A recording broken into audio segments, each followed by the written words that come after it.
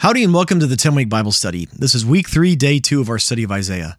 I'm your host, Aaron Hibbs, and today we're talking about Isaiah 8, 1 through 10.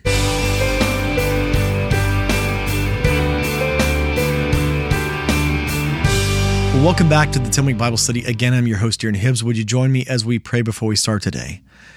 Lord, would you open our eyes and our ears to hear what your word has to say to us, God? Speak to us and fill our hearts with the knowledge of you. We want to encounter you today, Jesus. In your name we pray. Amen. With that, let's go ahead and jump into God's word. I'll be reading from the NIV. This is Isaiah chapter 8, starting in verse 1. The Lord said to me, "Take a large scroll and write on it with an ordinary pen, Maher-Shalal-Hash-Baz." So I called in Uriah the priest and Zechariah son of Jeberechiah as reliable witnesses for me. Then I made love to the prophetess, and she conceived and gave birth to a son. And the Lord said to me, "Name him Maher-Shalal-Hash-Baz. For before the boy knows how to say my father or my mother, the wealth of Damascus and the plunder of Samaria will be carried off by the king of Assyria." So let's pause right there. Every time we start a new chapter in Isaiah, we have to ask, is this a continuation of the previous chapter? Is this something new? Is this a contemporary prophecy? Like all those different questions. Is it for the future? Is it something else? And so here we have our context that we know that he's continuing to prophesy about Damascus and Samaria, or the northern tribes of Israel.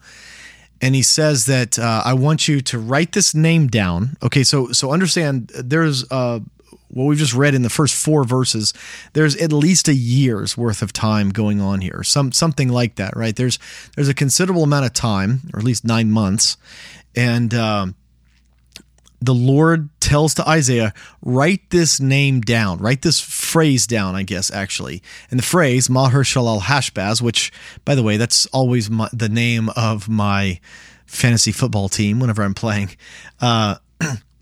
This phrase, Maher-Shalal-Hash-Baz, means quick to the spoil, or quick to the plunder, which is, what you're talking about when you're invading a foreign nation and you win, you take all their stuff, right? And so that's what this name means, Maher-Shalal-Hash-Baz. And so his wife gets pregnant, and then when the baby is born, he names the baby Maher-Shalal-Hash-Baz. And then the prophecy is here, and the son, in a way, is kind of a sign, because sort of, I don't want to make too much of this, but nobody, like, we all understand where babies come from and all that, but no one can reliably predict that, your wife's going to get pregnant right now. That's not a thing that any person can do. I mean, it's obviously the natural outcome of things, but you can't just perfectly predict that. And the prophecy here for this child is before the child can actually talk, before the child utters its first words, father, mother, right? Damascus and Samaria, the two capitals of Aram and Israel, they're going to be gone. The king of Assyria is going to carry them off. And so that's the prophecy here. So this is a continuation of the previous chapter, but some time has elapsed here. Like, there is this prophetic storyline going on in Isaiah's actual life. And so this is a pretty big deal that God is tying Isaiah's own family into this whole storyline and this prophecy. So this probably meant a lot to Isaiah. Verse 5. The Lord spoke to me again. Because this people has rejected the gently flowing waters of Shiloah and rejoices over Rezin and the sons of Remaliah, therefore the Lord is about to bring against them the mighty floodwaters of the Euphrates, the king of Assyria with all his pomp.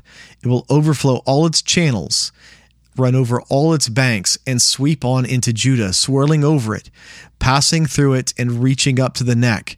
Its outspread wings will cover the breadth of your land, Emmanuel.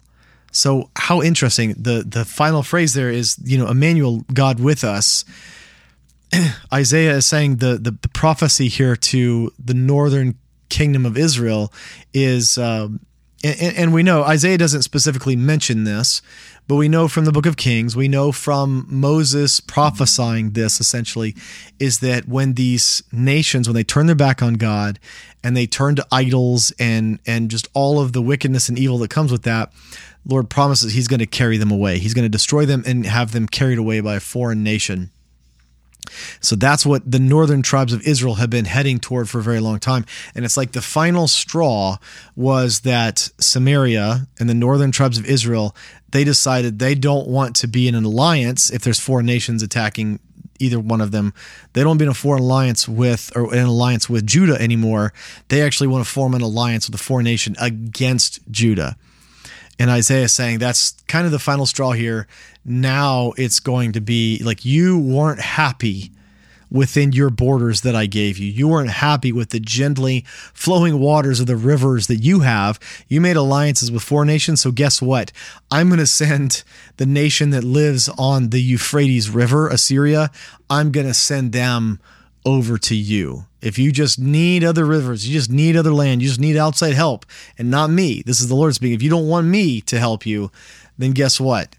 I'll let you experience what it's like being just one of these nations on your own, because Judah and Israel, like, they are there for a long time. And we see nations like Aram, Assyria, Babylon, they come and go relatively quickly. Even though the people groups and some form of the nations are there for a very long time, their power, their presence, they don't last very long. And that's kind of the story of nations throughout history, is most nations don't actually last very long at all, not at least not in their form. I mean, a lot of times the peoples, they stay in the same place, but the dynasties, the kingdoms, the empires, they don't last. It's very rare for them to last. And so God's saying, you don't want to trust in me? I'll let you be like every other nation. And then he calls the land that they're about to lose Emmanuel, that God was with them. And now the implication is he's not with them anymore. Verse 9, raise the war cry, you nations, and be shattered. Listen, all you distant lands, prepare for battle and be shattered. Prepare for battle and be shattered. Anytime anything in Scripture repeats itself that much, this idea of being shattered, we should take note. There's something serious being said here. Verse 10, devise your strategy, but it will be thwarted. Propose your plan, but it will not stand. For God is with us. Emmanuel. That's the word. It doesn't say that. It doesn't say Emmanuel. It just says God is with us.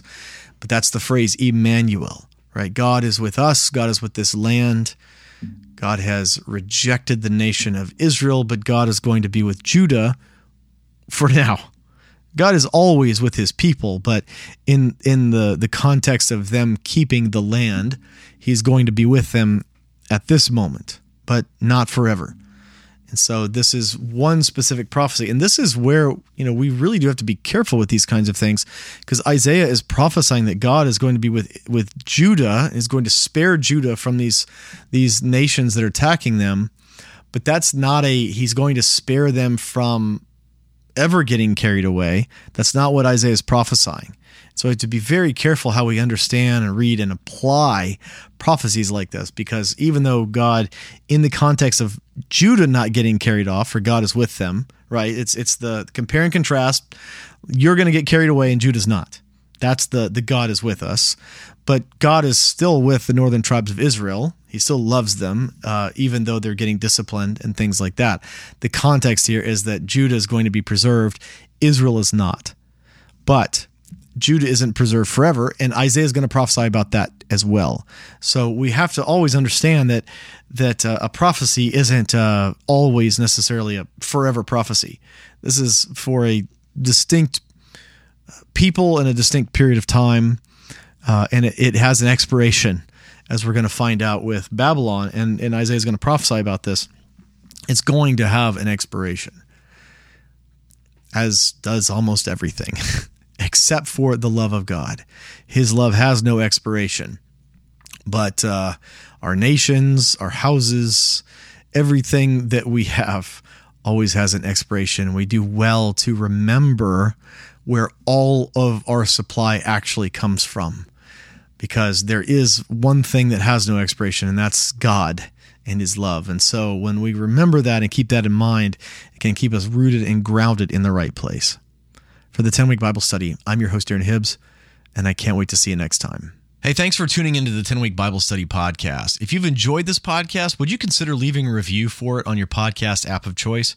It really helps other people find out about this podcast, and my heart is for people to fall in love with God's Word. Thank you.